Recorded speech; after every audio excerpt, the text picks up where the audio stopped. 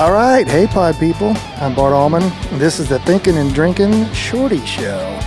These shows are going to be 10 or 20 minutes shorties about little things that are on my mind. I hope you like them, and if there's something you want me to delve into, let me know on Facebook or on my Instagram site, which is Thinking and Drinking Pod, and here we go. Thanks again. Hey, special thanks to Paul Reed Smith. They make some of the best guitars in the world, and I'm so proud to have them as a sponsor. Check them out at prsguitars.com.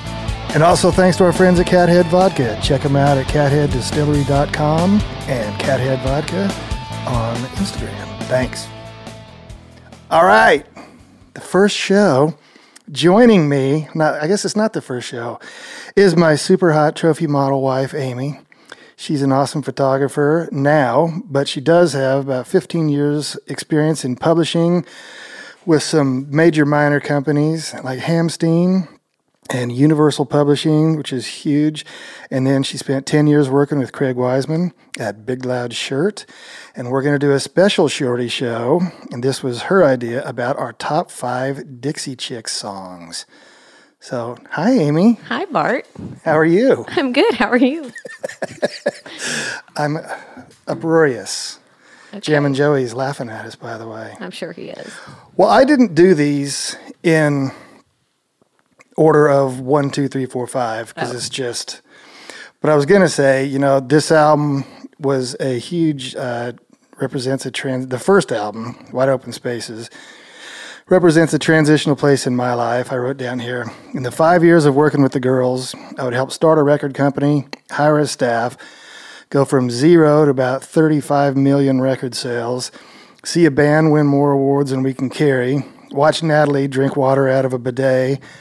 I got divorced, then I got fired. And we literally changed the face of country music forever. But it's kind of funny. And this period also cemented my friendship with Blake Chansey and started a friendship with Paul Worley. So a lot of stuff happened in 5 years. And you met Lisa Ramsey. I did, who introduced me to you. Yes. So that was good. But you may not have been there. That was through Ricky. I forget. I don't know. Anyway. You're really not very good at this. No. I shouldn't be on the show at all. Well, what song do you want to talk about first? Well, I had mine in a list of not 1, 2, 3, 4, 5, and I thought I'd start with 5. Okay. So my 5th favorite Dixie Chick song is Heartbreak Town. Nice. Because it just makes me think of Nashville. I know. I don't think it was a single. Was it a single? I don't think so. But it was on the Fly record? I think that's right, too. Anyway, I love that whole record. I love all their records. But, yeah. I just love the lyrics in that song. It's a good song. Well, I did hear they're making a new record, so hopefully we'll get some new music.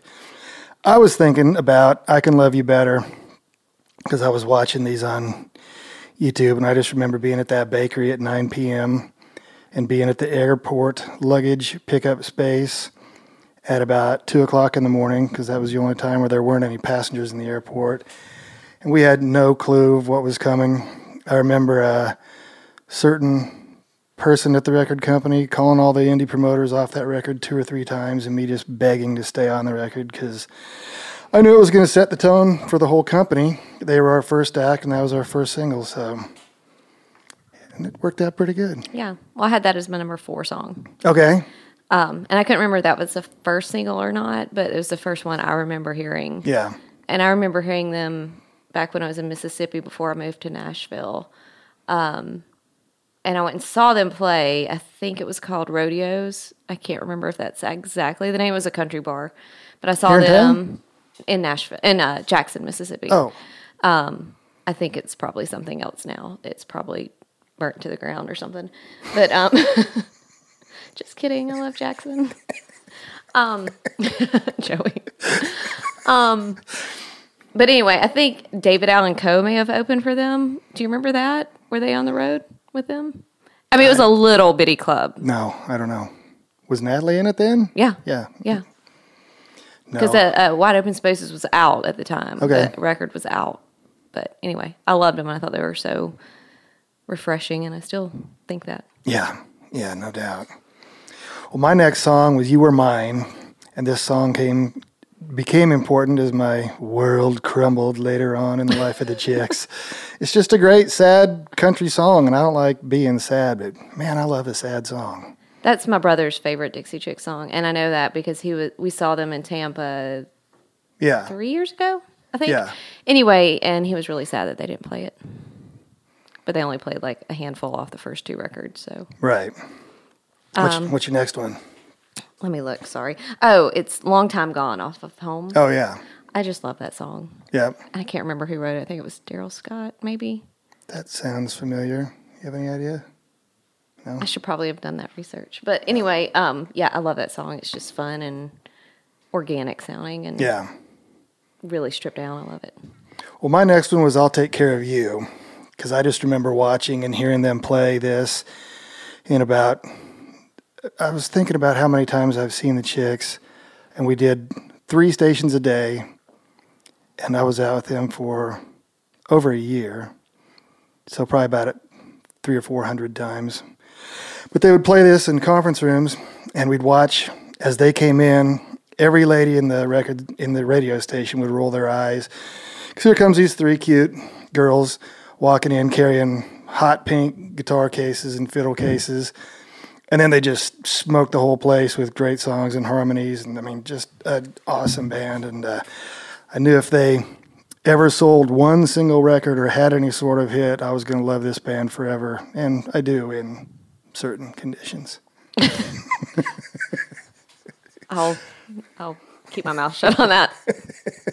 I had a statement, but I'll just keep that to myself. What's your next one? Wide Open Spaces. Yeah. Just because.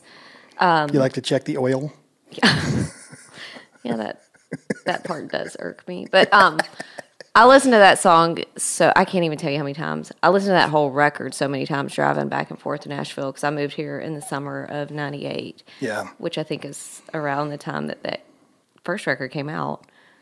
A little bit before then. But anyway, I just love that whole record, and that song just like kind of made me think of leaving home and going to college and all that. Getting out on your own. Going to MTSU. Well, my next one is Cowboy Take Me Away. And I think Marty wrote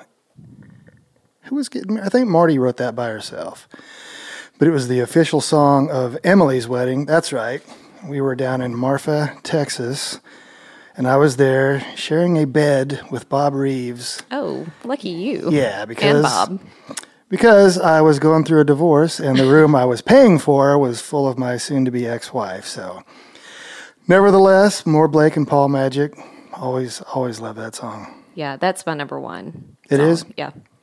It's like the best country love song ever. Yeah. Period.